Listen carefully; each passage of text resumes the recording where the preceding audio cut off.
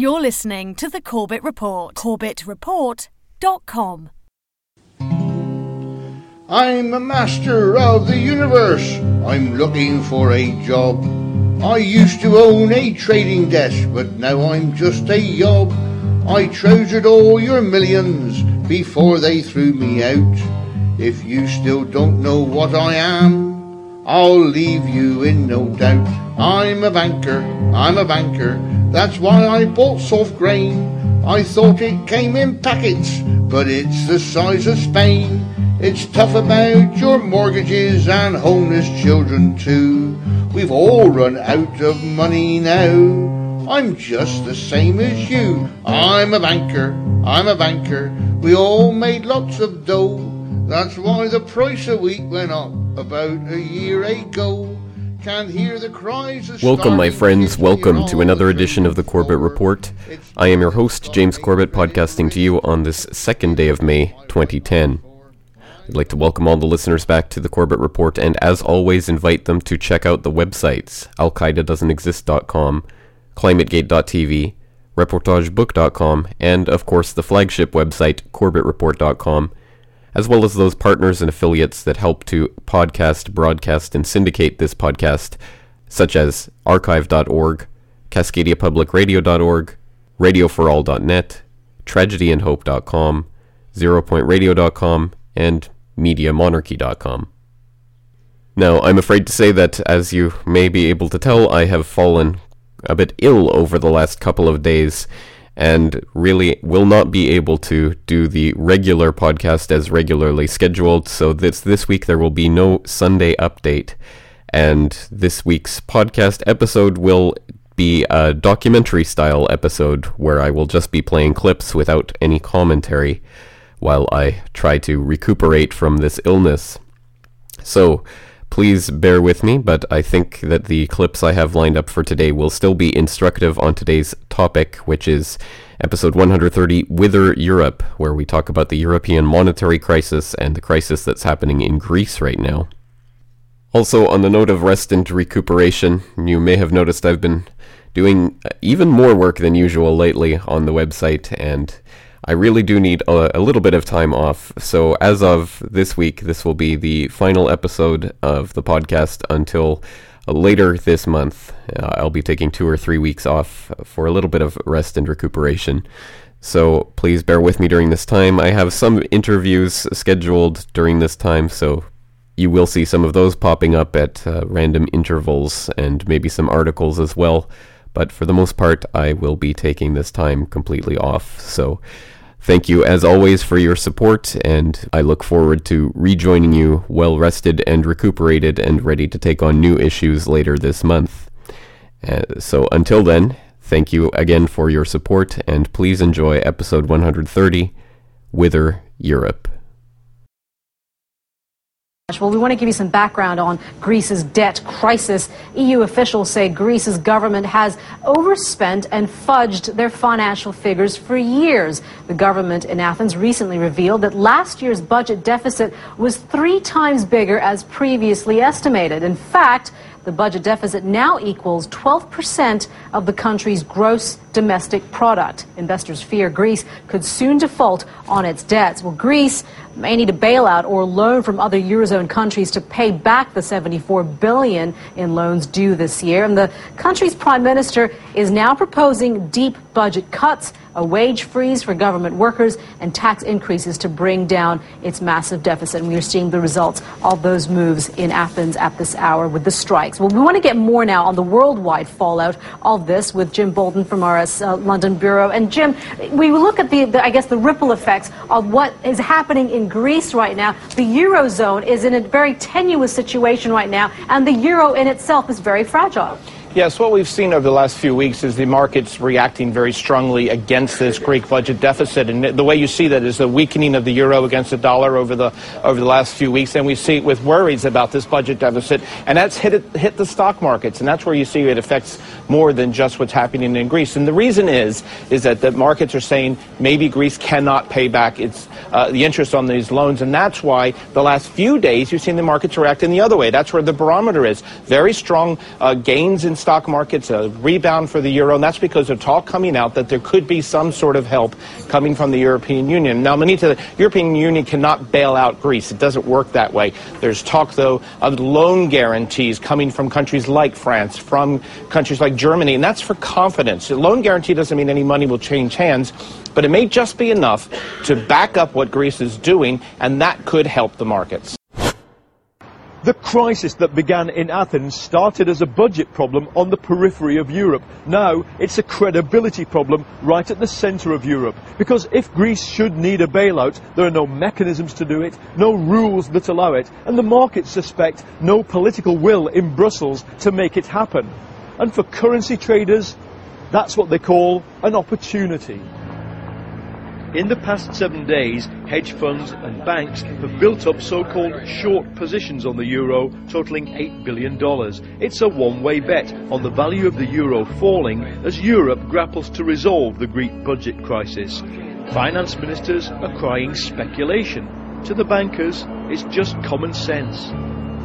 Well, in foreign exchange, I'm afraid to say, and I sit surrounded by a lot of traders, it's not a game of morality, it's a relative game. And relative to how we were last year, the euro looks weakened, and therefore you sell it, and that's how it works. When countries run up too much debt, historically, there are 4 ways out.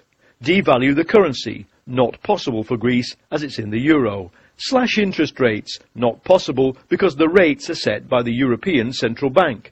Print money and buy up debt, not possible for Greece to do alone. And then there's a bailout. EU rules say that's not allowed, but it's what the finance ministers are frantically discussing. Well, is there a contingency for it? No, there is not, and this is what the test is. What does the treaty say? You could put the treaty on the ground and all the treaties, and you'd be 8 foot tall. So you'd have to read through them, the interpretations are different, and this is the puzzle, and this is going to set precedent for Europe for the future. Now, the concern has spread from Greece to other highly indebted countries. The Eurozone rules say budget deficits should be below 3%. In Greece, it's 13%, for Spain 11.4%, and Portugal 9.3% of GDP. Any problems, big problems with Greece, is that it'll affect Italy, it'll affect Spain, it'll affect Ireland, could move on to France, and that would be devastating. So you've got to nip it in the bud. And if Greece doesn't, what should Spain do? What should Portugal do? Take austerity or go for a bailout? And these are the moral hazards in financial markets that we face. What's happening right now is that the financial markets are staging a test of credibility for these governments. Effectively, the bond traders are trying to force them down the path of further, faster austerity measures. Spain's finance minister has accused the markets of dirty dealing. But again, it comes down to the politics of austerity. I think that it's very difficult to a government like the socialist government of Spain, to adopt the necessary measurement that it needs to control the fiscal deficit. It needs to increase taxes, it needs to control the expenditure, it needs to freeze the payment of public employees. All those type of policies, you need to have a strong backup, a strong support to take them. I think that it's a big doubt that this government will be able to make those type of policies. Right now, there's shuttle diplomacy, with each of the countries whose sovereign debts are being questioned trying to bolster confidence. But, as in Greece, it'll ultimately come down to a prolonged battle to enforce tax rises, public spending cuts, wage cuts, pension cuts. It's fundamentally a political issue about treading a very narrow line between radical structural change and social cohesion. And I think that the financial markets will certainly discriminate very sharply, eventually, between those countries that can tread that line and take risks with both structural reform and social cohesion, and those that can't. The sovereign debt crisis has exposed a flaw in the design of the Eurozone. To make a currency strong, you don't just need banknotes and a central bank, you need central authority and political will. Some in the markets are beginning to see the euro not as a permanent currency for all time, but as temporary and fragile as, well, Lehman Brothers. It looks like Greece has been bonding with the wrong crowd. Goldman Sachs is being blamed for designing a complex debt plan that earned them millions, but maybe leaving the country in ruins. Megan Carpenter is a contributor for the Washington Independent. She joins us now from our New York studio. Megan, first we bail out Goldman Sachs. Now there are reports that Goldman Sachs designed a plan to help Greece hide its debt, which could in turn spur another global financial crisis. What is going on here? Well, that's a complex question to answer, which I'll try to condense down. In effect, when Greece entered the Eurozone, they fudged some of the numbers about their deficits and continued to pile them up. And Goldman Sachs worked with them in 2005 to design a plan by which they would issue bonds in another currency and use a fake exchange rate to reap more money out of that than they should have, something that they would then be paying off in a couple of years. Now that the debt crisis has intensified in Greece, these numbers are coming to light because the statistical agency in the Eurozone has looked into Greece's figures and said, hey, these aren't quite right. And the more they dig in, the more they realize that Greece was more in debt all along than anybody realized except Greece and, it turns out, Goldman Sachs. Well, talk to me about the connection, Greece and the United States. What will happen if Greece falls into this crisis? Is it possible that this could, again, have an impact on the United States? Well, that's what most analysts are saying, that there will be some impact coming back to the United States just because whatever plan goes through in Europe, the global economy is so connected that something will blow back in the United States. Goldman Sachs actually sold its stake in this Greek mess that it contributed back to a Greek bank in order to minimize its own risk. So Goldman Sachs is now out of the mess that it got Greece into, and Greece is stuck with these debts from Goldman Sachs. Something will be blowing back to the United States if this crisis gets a lot worse. Yeah, it seems like a lot of things are interconnected these days. But, you know, let's break this down. Nothing that Goldman Sachs did was illegal, and yet millions of people could be in some real trouble here. How can we minimize the effects this has on our economy? Well, I think what the administration is trying to do and what they're trying to do in Europe is bring a level of transparency to the financial sector. One of the biggest problems that caused the housing meltdown and the financial crisis in the United States in the first place was trading in complex financial instruments that no one, either trading or buying them, really understood to a great degree. Everyone made money to start with, so no one looked into them too deeply. Then when it turns out that they were all kind of losing propositions, no one understood what they were. It's taking years to just unwind the credit default swaps that Goldman and AIG engaged in, and we're still not even done with that yet. So the idea of bringing more transparency to the system, to reducing the too big to fail problem where one company's failure can bring down an entire economy, is something that U.S. regulators and global regulators are trying to figure out a way around. Max Keiser, the other two gentlemen characterized this as being Greece being in a position where it had no other alternatives. What do you make of it? Well, first of all, put down the ouzo, and let's talk about some facts here. This debt to GDP ratio, which is now crippling the country. It was the same back in the year 2000. Why was it not reported? Because Goldman Sachs, in conjunction with the Greek government, hid billions and billions of debt. Now, this is the problem. The problem is that you've got bankers like Goldman Sachs and Wall Street colluding with the Greek government to falsify data. To rectify the problem, the Greek government is sent in their intelligence agency to investigate what's going on, and they've hired a former Goldman Sachs banker to head up this particular investigation. So they've got Stockholm Syndrome. They're being held captive by corrupt bankers on Wall Street, and they're blaming themselves. They're beating themselves for somebody else's corruption. That's the corruption on Wall Street. Now, you have to laugh at this ridiculous situation, because here you've got two Greek analysts saying that, well, we should pay more taxes. We need to get rid of the black market. And yet Goldman Sachs, who advised them on this corruption last year, paid less than 1% in taxes. Goldman Sachs doesn't pay any taxes. So to finance Goldman Sachs Christmas bonuses, you're going to ask the Greek people to pay more taxes? Do the Greek people get compensated from Goldman Sachs? Do they own stock in Goldman Sachs? This is absurd. Why are you selling your countrymen down the road? And to say there's no alternative is false. There's insurrection is a possibility. Why not get rid of it? Max Keiser, we know there's not going to be a bailout from France, Germany, the big countries within the European Union. Could Greece maybe go to the IMF for help, or would that be even worse? Jumping out of the frying pan and into the fire. I mean, the IMF is Goldman Sachs. The IMF, World Bank, Goldman Sachs, Wall Street, they're all commingled. They're all working together. This has been now obvious since the credit collapse starting 2 years ago. As Warren Buffett said, when the tide goes out, you see who's not wearing a bathing suit.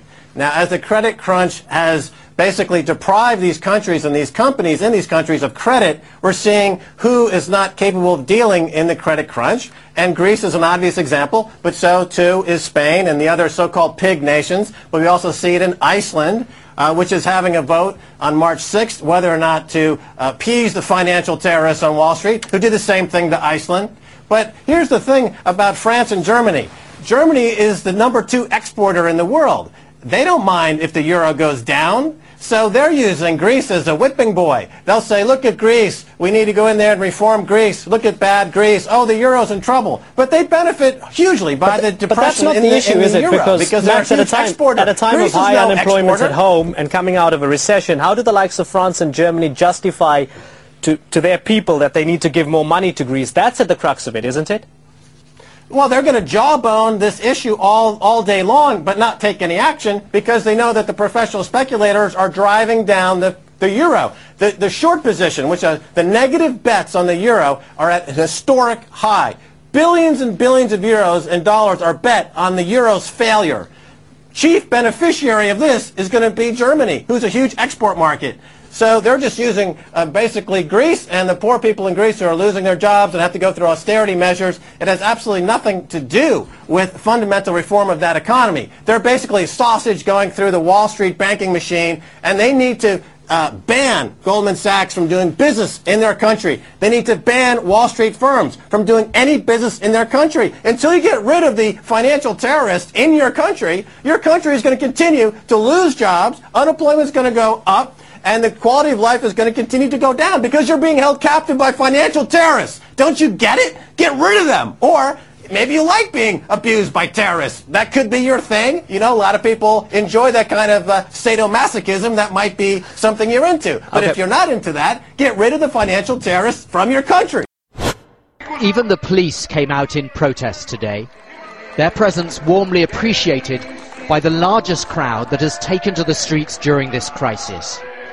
Many thousands, perhaps encouraged by new opinion polls showing most Greeks are against many of the wage cuts and tax rises introduced by the government. Manolis Glezos, now in his late 80s, is a respected figure on the Greek left, a hero of the anti-Nazi resistance during the Second World War. In a previous demonstration last week, he was overcome by tear gas and was taken to hospital. Like many on the left, he believes Greece has been betrayed by European partners and its own government. Of course, measures have to be taken, but they didn't have to be in this direction. At the moment, the public is paying for the budget deficit, but really it's the wealthy who should be paying for this crisis. Despite all the protests and all the strikes now going on in Greece, it's not clear that the government here has much room for manoeuvre. It's under great pressure from financial markets as it seeks to borrow more money at reasonable rates. And it's under pressure from other European governments to push through this austerity programme. The Prime Minister, George Papandreou, has been touring major capitals, arguing that Greece needs help against speculators who are driving up the price of borrowing. He gets a sympathetic hearing, but he's also told that Greece has to bring its own finances under control. Back in Athens, the temperature is rising. Skirmishes with police in the city centre and targeted attacks on banks and luxury shops. Markets may be encouraged by the Greek government's latest policies, but the anger on the streets is beginning to grow. Well, with developments up to today, what do you see happening for Greece tomorrow? Well, Greece is just part of, again, connecting all things. Let's look at the recent history of what's been going on. And again, a way of tracking trends is an understanding of how we got here to see where we are and then where we're going. So over the last decade or so, there's been rampant speculation worldwide of people from Russia to China, from Australia to the UK to the US. Everyone's been on a borrowing binge. Borrow cheap, get in debt above your head, and try to spend your way into prosperity. And that game is ending. And Greece is just one of the many countries that are falling as a result of that, whether it happened with the U.S. in the panic of '08, the great real estate boom collapsed, Eastern Europe, Lithuania, Latvia, Estonia, Hungary, Romania, Bulgaria, Ukraine. There's not a country in the world that has not overspent with cheap money. And just with Greece, it's just coming home to roost because their economy is one of the weaker ones. Now, the Greek Prime Minister George Papandreou met with the French President Nicolas Sarkozy on Sunday. Sarkozy sent out a message to speculators, telling them that they should beware because the Eurozone's biggest powers will back Greece through the debt crisis that has jeopardized all 16 nations in the common currency. Now, will Sarkozy's warning bear fruit? Will the speculators back off? Of course it won't bear fruit. It's just political jive talk. Look what's going on in the United States. We had this great crisis. Let me make something very clear for all those people that still have a brain that could think. This is not capitalism. This is not free markets. Wall Street has hijacked Washington, and the global financiers have hijacked the entire system. Just look at the names involved. Now they're talking about the Goldman Sachs gang doing their dirty deeds in Greece. How about what happened in the U.S.? Only a simpleton can't see the connections. Who was the Treasury Secretary under George Bush? Henry Paulson. Where did he come from? He was the CEO of Goldman Sachs. What happened when the financial crisis hit the U.S. in September of 2008? They bailed out the Goldman Sachs gang, the Merrill Lynch mob. Can't people see what's going on over here? These politicians are nothing but pawns for the system that puts them into place. Again, this isn't rhetoric. Look where they get their money from. Look where they get their backing from. These are the kind of statements Sarkozy, Brown, and Obama make only to placate the public, pretending that they're doing something. Now that you mentioned Obama, the Greek Prime Minister is also going to see Obama on Tuesday. Can we expect anything from this meeting? Well, what can you expect from Obama, the man of change and hope? He's recreated the entire system that existed before. Look at the people in the government. Where did the U.S. Treasury Secretary come from? Oh, he was the former president of the New York Federal Reserve Bank. Who's his chief aide? He's from Goldman Sachs. Who's the head of the Commodities Future Exchange Commission? He's from Goldman Sachs. Who are the people that deregulated the entire system? Go back, go over the numbers, look at the facts. Robert Rubin under the Clinton administration. Where was he from? Goldman Sachs. As I said, only the deaf, the blind, the ignorant, or those that are afraid to face the future can't see what's going on. The global economy's been hijacked. It's the biggest bank robbery in world history, but the banks are doing the robbing. So what can the citizens of this world do? Continue to do what the Greek people are doing. Keep going out to the streets. Keep protesting and keep it peaceful. These provocateurs more than likely are not anarchists. They're government plants. The people need to step up, regain their dignity, speak out, and stop listening to these people that have less intelligence and morality than the average person. How could anybody follow their leaders? And people have to start thinking for themselves, start getting involved in understanding the facts. Don't stop demonstrating. Demand their rights, and also people have to accept their own responsibility for creating the problems that they've also created by over-borrowing and going too deep into debt. They have to cut back on expenses. They have to go back to what makes Europe Europe, and that is the quality of life, the quality of the foods, the quality of the family, the quality of the diversity. Stop buying into this global game. Since the euro's come about, everybody knows what's happened. Inflation has eaten away at the standard of living of the average person. The only people it's benefited are the big banks, the big brokerages, and the big cons. And that was trends forecaster Gerald Celente. Well, Mr. Chapman, today I wanted to talk specifically about the crisis that we see unfolding in Europe, and I'm not sure exactly how to define that crisis, but there certainly seems to be a number of forces at play that seem to be threatening the European project, and I note that in the latest edition of the International Forecaster, you even note that George Soros is talking about how the European project is stalled, and it may be going backwards. So definitely some titanic forces at play right at the moment, and we see things like, of course, the situation in Greece and many other things that are unfolding right now. But before we get into some of the specifics about what's happening, maybe we can set the scene a little bit and talk a little bit about your experience with Europe, because I know that you've lived there before. So tell us a little bit about your time in Europe and your take on the European culture in general. Well, the culture certainly changes from state to state. A state in the sense that it's a region, or like in Germany, a Kreis, which is a state.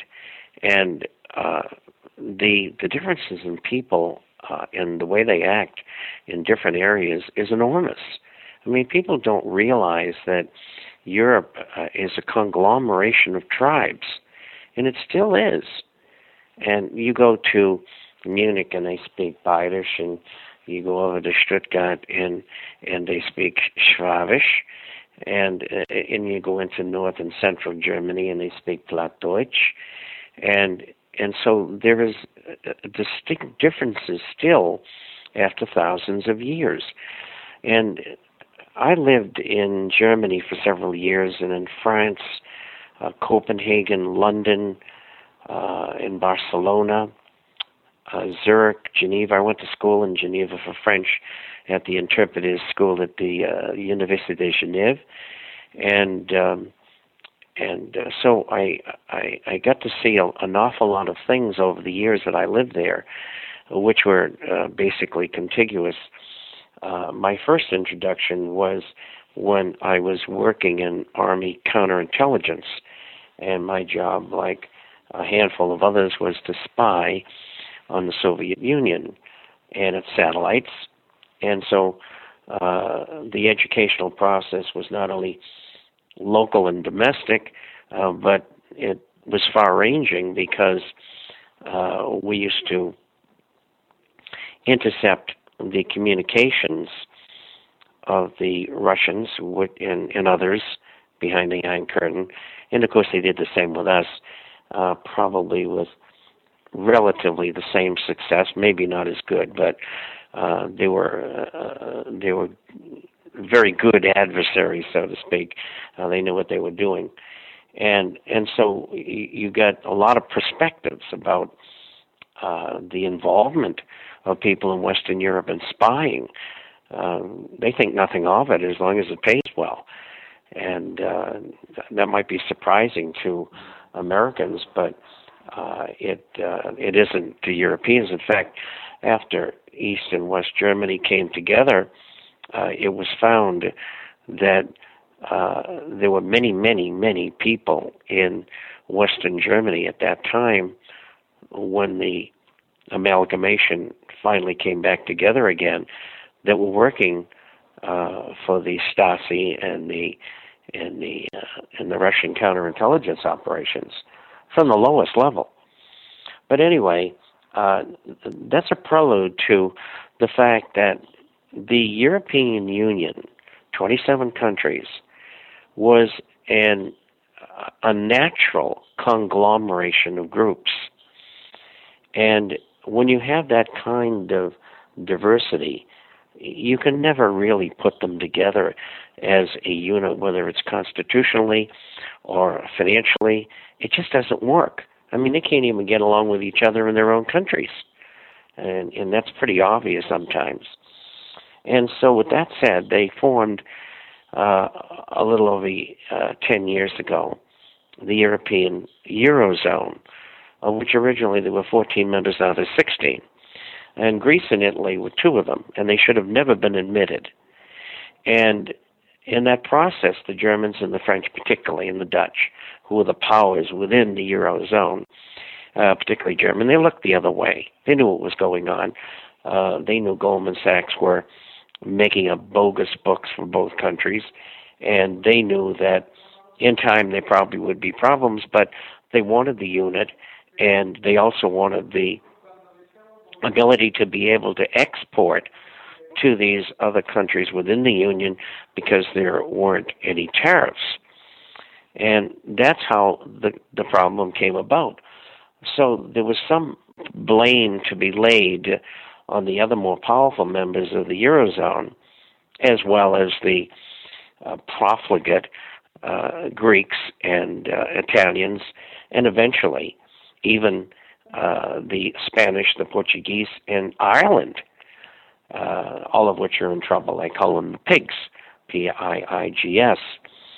And so you had a situation which was bad from the very beginning. Now, the big question is, why did they decide, the people who make the decisions behind the scenes, why did they decide to bring Greece to the attention of the world at this particular time, a few months ago? And I think the reason why is I think they realize that the European Union and the Eurozone are a broken effort. It's not working. And I don't believe it could have ever worked in the first place. But because these people are bent toward world government, they had to try it. And they've tried it innumerable times before, being equally unsuccessful. And history is replete with their mistakes, incidentally. And so I think that they are ready to make some dramatic changes behind the scenes. And I think the comments of George Soros bear this out. They had the color revolutions in Ukraine, Latvia, Lithuania, Estonia, and these other places, all of which were successful at the beginning. And over the last 4 to 5 years, they've all come apart. And probably one of the worst examples is Ukraine. And, the people are just wandering around, what do we do next? And so I think what's happening here is that the people behind the scenes, their involvement still is for world government. And this is what they're after. And I think they're changing gears here, and the reason they are is they're going to slowly and subtly and secretly take down these countries, but I think they're going to do it simultaneously. And I think they're lining them up. There's 19 countries that are close to or into bankruptcy. And that includes the United Kingdom as well as the U.S., the United States.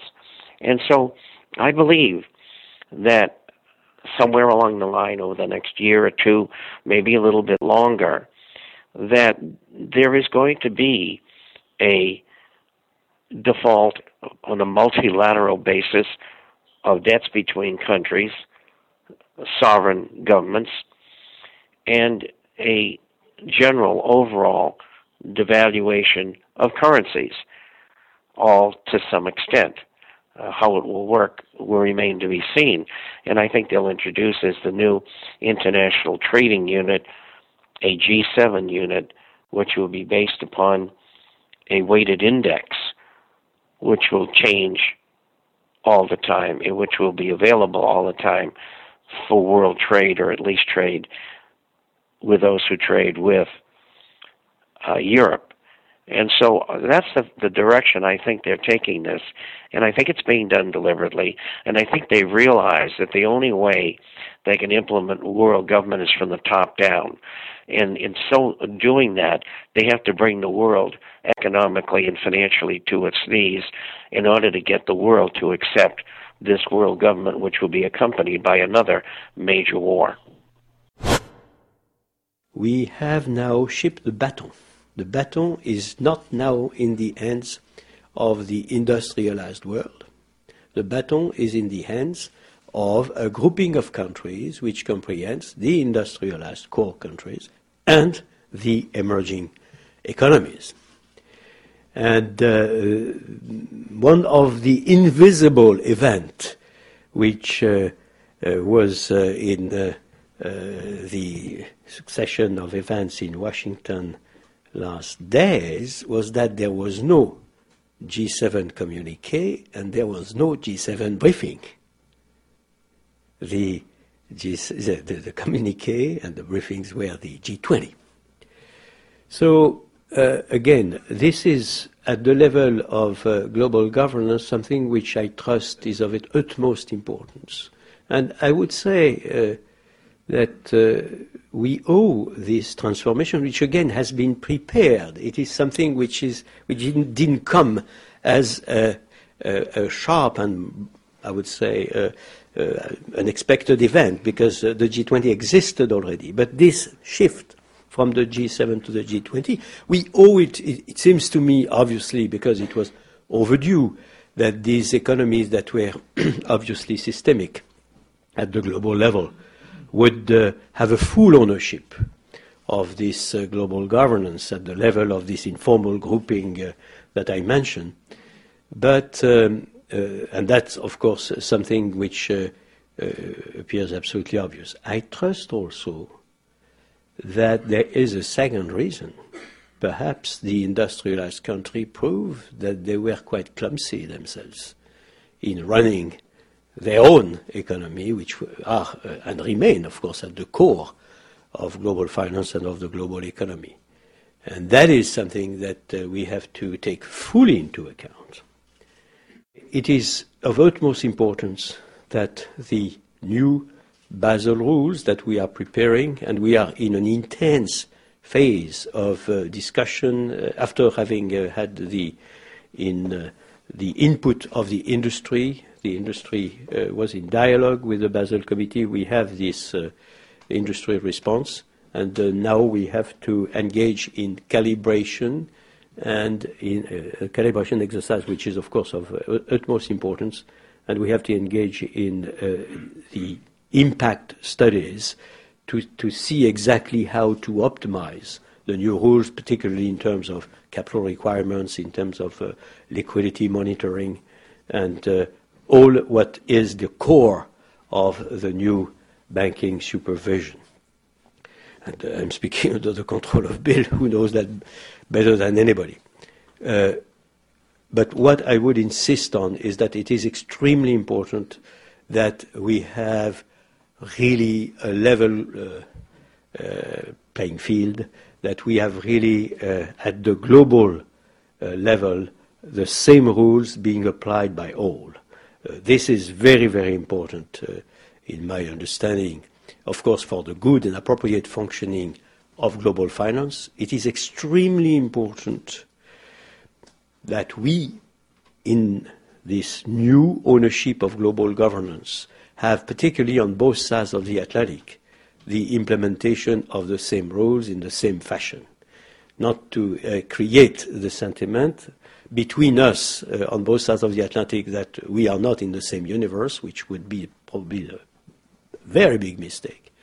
And also, with all the friends that are coming from the emerging world, not to give the abominable example, then after having created the G20 as the prime grouping for global governance, we are clumsy enough to have difference of views and not appropriate implementation on both sides of the Atlantic. This is true for absolutely everything.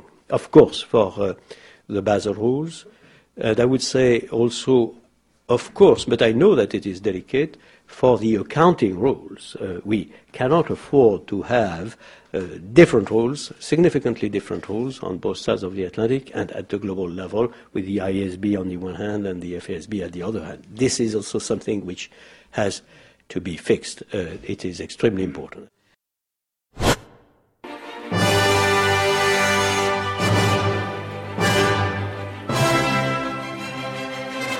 So this morning, Greece activates the European Union IMF bailout, $56 billion U.S. equivalent. And, of course, once you get the IMF into the act, you're talking about bone-crushing, deadly austerity. Don't listen to all the garbage in the media about how Greeks live high on the hog and how they're enjoying these wonderful lifestyles. This is all baloney. This is a relatively impoverished Mediterranean country. Don't kid yourself. And if they've got some solace from vacations or long afternoons, look at the actual conversion tables and you'll see what they live on, and it's not pretty. And also, don't listen to this garbage. The entire U.S. media line is to somehow play Greece against Germany, and you can see the hedge fund line is to break up the European Union. To destroy the euro. And whatever you think about the euro, the chaotic collapse of the euro is in nobody's interest. It represents a huge degradation of the world financial system and a victory for the hedge funds. What you've got to do, of course, again and again in this world is figure out what the finance oligarchs are doing.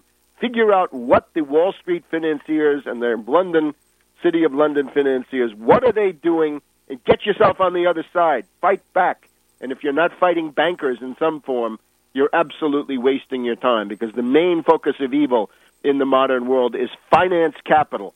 Not industrial capital, but finance capital. If we can only mobilize some industrial capital to fight back against finance capital, we'd be a whole lot better off. So the word now is we have Dominique Strauss-Kahn, the former French finance minister, a monetarist jackal in his own right. Dominique Strauss-Kahn says that the International Monetary Fund will move quickly on the request from Greece. We are prepared to move expeditiously on this request. Yes, to impose another round of deadly austerity. They already had one or two rounds of absolutely draconian cuts, and now we're going to see burning time come to Greece, ungovernability, right? The Greeks, fortunately for them, have got some unions in the public and private sector that will fight back against this. We don't have that in the United States. We have Tea Party fanatics who run around saying, we want more austerity. Please carve more out of our flesh. The elementary class consciousness of the average Greek is better, certainly, than the elementary class consciousness of the people here in the U.S. Remember, class consciousness means Plato, and it means that there's an oligarchy, and if you're not part of it, you better fight it. You've got to check it and balance it somehow and make sure that this doesn't become the overriding principle in society. The other person to watch in this crisis is the German Wolfgang Schäuble. He is dirty. He is a sinister figure. He has stressed that a group of experts from the European Central Bank and the International Monetary Fund would need to confirm whether Greece really needs the aid. Well, this entire method of bailouts, of course, is a disaster. It's a failure. It won't work. It doesn't solve anything. The Greeks would need to think, if they had their own currency, they would need to think about capital controls and exchange controls, and they would need to think about very concrete measures against the hedge funds. Let's just remind everybody who the hedge funds are. Basically, it's the same group of predatory hedge funds which attacked Lehman Brothers and drove it into bankruptcy. Now, you might say, well, Lehman Brothers bankrupt, fine, but the particular chaotic way in which this happened was due to the fact that once the bubble began to come down, the hedge funds began to try to essentially make their own profits out of the collapsing bubble. And in that context, we have to mention Paulson and Company, the hedge fund which is now in the middle of this dirty case of Goldman Sachs designing a CDO, a collateralized debt obligation, designed to fail, designed to go bankrupt, and then selling that to some suckers from Germany and other places around the world. Yeah, that's John Paulson and company. And John Paulson is one of the people leading the attack on Greece. As soon as, of course, you say Lehman Brothers and their bankruptcy, you've got to mention David Einhorn of Greenlight Capital, that other predatory hedge fund. And he took the public role of pointing out all of the inconsistencies in Lehman Brothers accounting and so forth, not as a disinterested public service, but so that he could make billions out of it. So we've got the predators from Paulson and company. We've got the predators from David Einhorn's Greenlight Capital. We've got Donald Morgan from Brigade Capital. He was part of the idea dinner at Moness, Crespi, and Hart there on February 8th. We've got SAC Capital Advisors, also part of the attack on Lehman Brothers. We've got, above all, Soros Fund Management, because the ideologue, the flagship of this group of hedge funds, Soros Fund Management, don't forget his friend Stanley Druckenmiller, and we've got, of course, Goldman Sachs, Bank of America, Merrill Lynch, and Barclays Bank. Barclays, of course, played a key role in bringing down Lehman Brothers. So once the bubble begins to collapse, the bubble is objectively there. It's not the idea that this is all a conspiracy from beginning to end. It has objective features that set the stage and which are indispensable. Without that, the hedge funds could not act. But once you've got a bubble, and once the bubble has peaked, then, of course, the hedge funds move in and attempt to precipitate the collapse of the bubble in such a way that they make money out of it. And that's what's happening vis-a-vis Greece. This is James Corbett of CorbettReport.com. It's the 30th of April 2010, and today I'm joined on the line by Helen Skopis, a journalist with Athens International Radio, 104.4 FM in Athens, Greece. Helen Skopis, thank you very much for joining us today on the Corbett Report. It's my pleasure, James. Thank you. Well, it's very timely to have you on the program right now, as I'm sure you're aware, and I'm sure many of my listeners are aware as well. The Greek sovereign debt crisis continues to spiral out of control, with things seemingly getting worse and worse by the day, although today there has been a new rescue plan that is apparently being worked on by the European Commission, the IMF, and the European Central Bank, which will supposedly inject another $120 billion into 120 billion euros, into the Greek economy. But we see the sovereign debt crisis starting to spill over into other countries like Spain and Portugal now, and we see really an unraveling of the European monetary zone and some very troubling signs for the world economy in general. But we also are getting reports of increased disturbances on the streets of Athens and more demonstrations and things happening in Greece as the people start to feel the effects of the IMF bailout, which is obviously going to come with some severe austerity measures. So, Helen Skopis, what can you tell us about what people are feeling on the streets there and what the general sentiment among the Greek people is right now? Well, first of all, the past few days, the people of Greece have felt like they're under attack. They feel as if their economy is being attacked and there's nothing they can do about it. The people are angry. The people they feel that it's unfair that they should be called upon to pay for this, let's say, deficit and debt that the country has. The unions and the citizens have taken to the streets already. There's a lot of strike action planned for this week. Tomorrow, or let's say Saturday, May the 1st, is Labor Day, something like Labor Day here in Greece, and there is strike action planned. On Wednesday, May the 5th, we have a nationwide general strike. These strikes are usually called by the trade unions and the political affiliated unions, so everyone more or less is going to be on strike on Wednesday. And on Sunday, May 9th, we have a first for Greece. We have a citizens' sit-in protest. There are no people's movements here in Greece yet, at least. And this is the first time that I've seen a citizens' protest being scheduled to take place in the center of Athens, and it's a sit-in, and everybody's pretty curious to see how that's going to turn out. Now, the reason why we took this initiative for the citizens' protest is that usually strikes here in Greece are conducted under the umbrella of the unions or the political parties, and there are a lot of citizens that do not want to take part in them because they feel as if they are to blame for the situation that Greece finds itself in today. So this is why we are all very curious to see what is going to happen on Sunday, May the 9th. That is actually very exciting news, and I think it is important to have citizen protests as opposed to ones that are led by political parties or unions. So tell us a little bit more about the details of that protest. It's going to take place in Syntagma Square. Syntagma is a Greek word for constitution. It's in the center of Athens. It's right outside the Parliament building. And what the announcement is saying is that IMF involvement in Greece has to be ratified by Parliament, and this is something they have not done yet, and it's unclear whether the government intends to pass this accord or agreement through Parliament.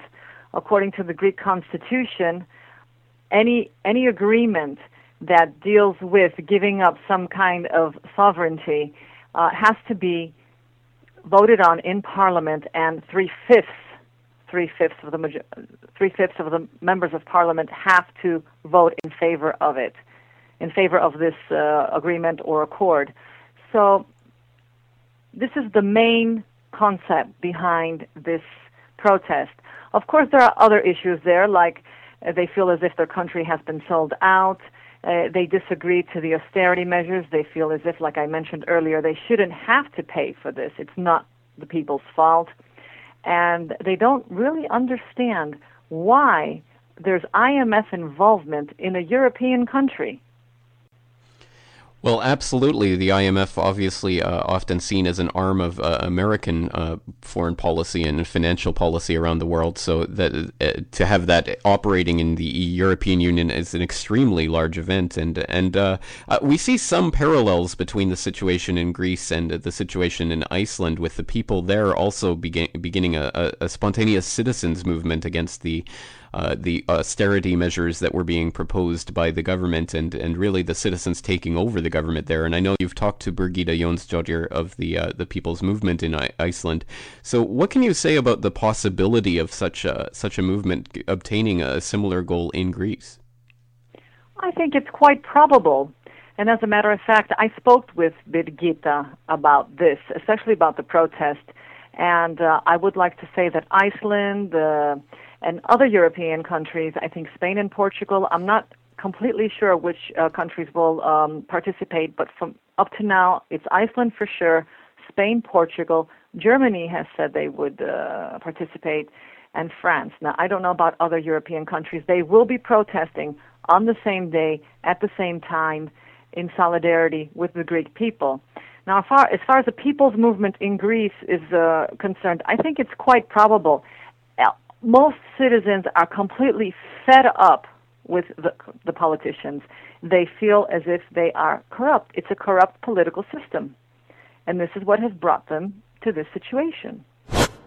You got, of course, some people come out, Diana, for May Day anyway, but other groups, in particular workers' unions, are using this day and this opportunity as well to let their voices be heard, and not necessarily all peaceful out there on the streets of Athens, Diana. It is certainly not all peaceful, TJ, that's right. We've been in amongst clouds of tear gas. We've seen fires. I don't know if they were petrol bombs, but there have certainly been scuffles really just within the last 45 minutes. But as you say, there are basically two groups here. It is International Labour Day, so the opportunity for workers and workers' unions to come out and protest for their rights. And here in Greece, that's particularly acute right now because of these new austerity measures to save the country from defaulting on its debt, which is going to hit workers here extremely hard. They're going to basically have their salaries cut and have taxes hiked, so the cost of living is going to go up an enormous amount for people here. But then added to those, you have the kind of radical element, the black bloc, who have basically used this as an opportunity to scuffle with police, to cause a bit of a fight. And they're the ones who are really leading the kind of groundswell of bottle throwing towards the police, and therefore the ones who are in the front line effectively when the tear gas is thrown back. Is it up to the average citizen to resist?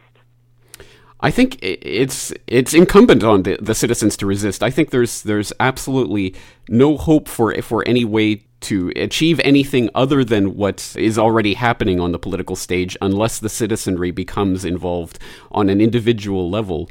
Because I think what we're dealing with here is these giant institutional and international obligations that are being played out in backroom deals in Berlin and in Brussels and in various arms of the Anglo-American finance capital world order. And I think if the individual citizens don't take it upon themselves to thrust themselves into that conversation and make their voices heard on a mass scale, then there's no possibility that this will play out in any way, shape, or form for their benefit. It will only benefit those Wall Street hedge funds and speculators who, as Max Keiser recently said on your program, are selling short the Greek treasuries and gorging themselves on this crisis. And that's something that I think people have to make their voices heard in order to have some effect in hoping to shape the solution, a genuine solution to this crisis. Now, even though Greece and Iceland are very small countries compared to many others, both countries seem to have had a huge effect on European and global finances. That's right.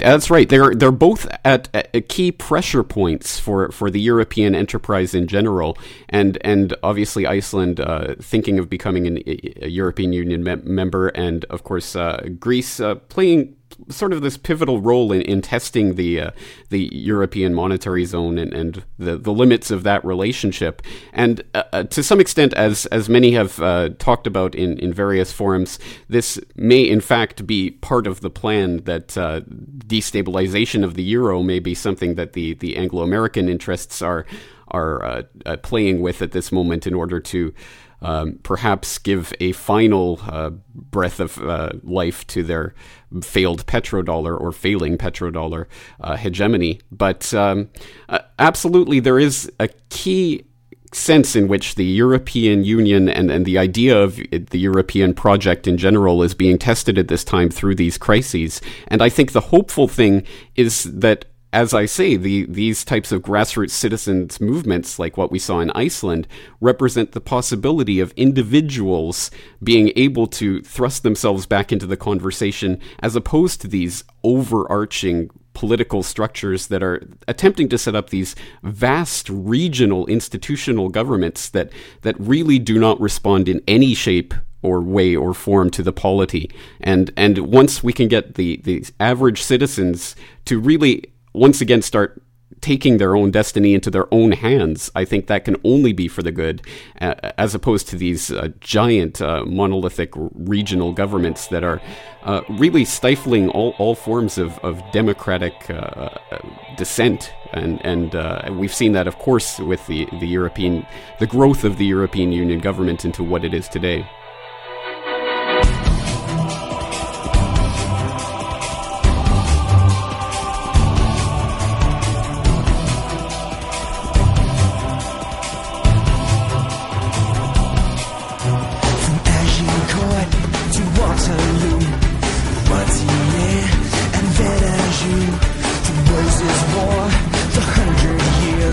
Through battlefields of blood and tears, through Bosworth Field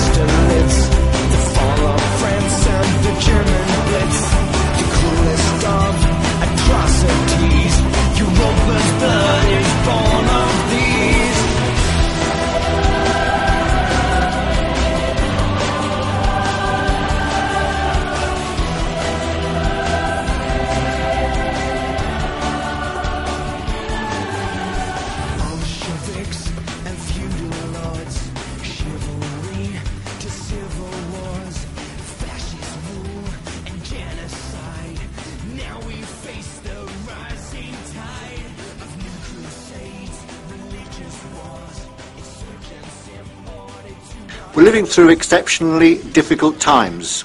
The financial crisis and its dramatic impact on employment and budgets, the climate crisis which threatens our very survival, a period of anxiety, uncertainty and lack of confidence. Yet these problems can be overcome by a joint effort in and between our countries.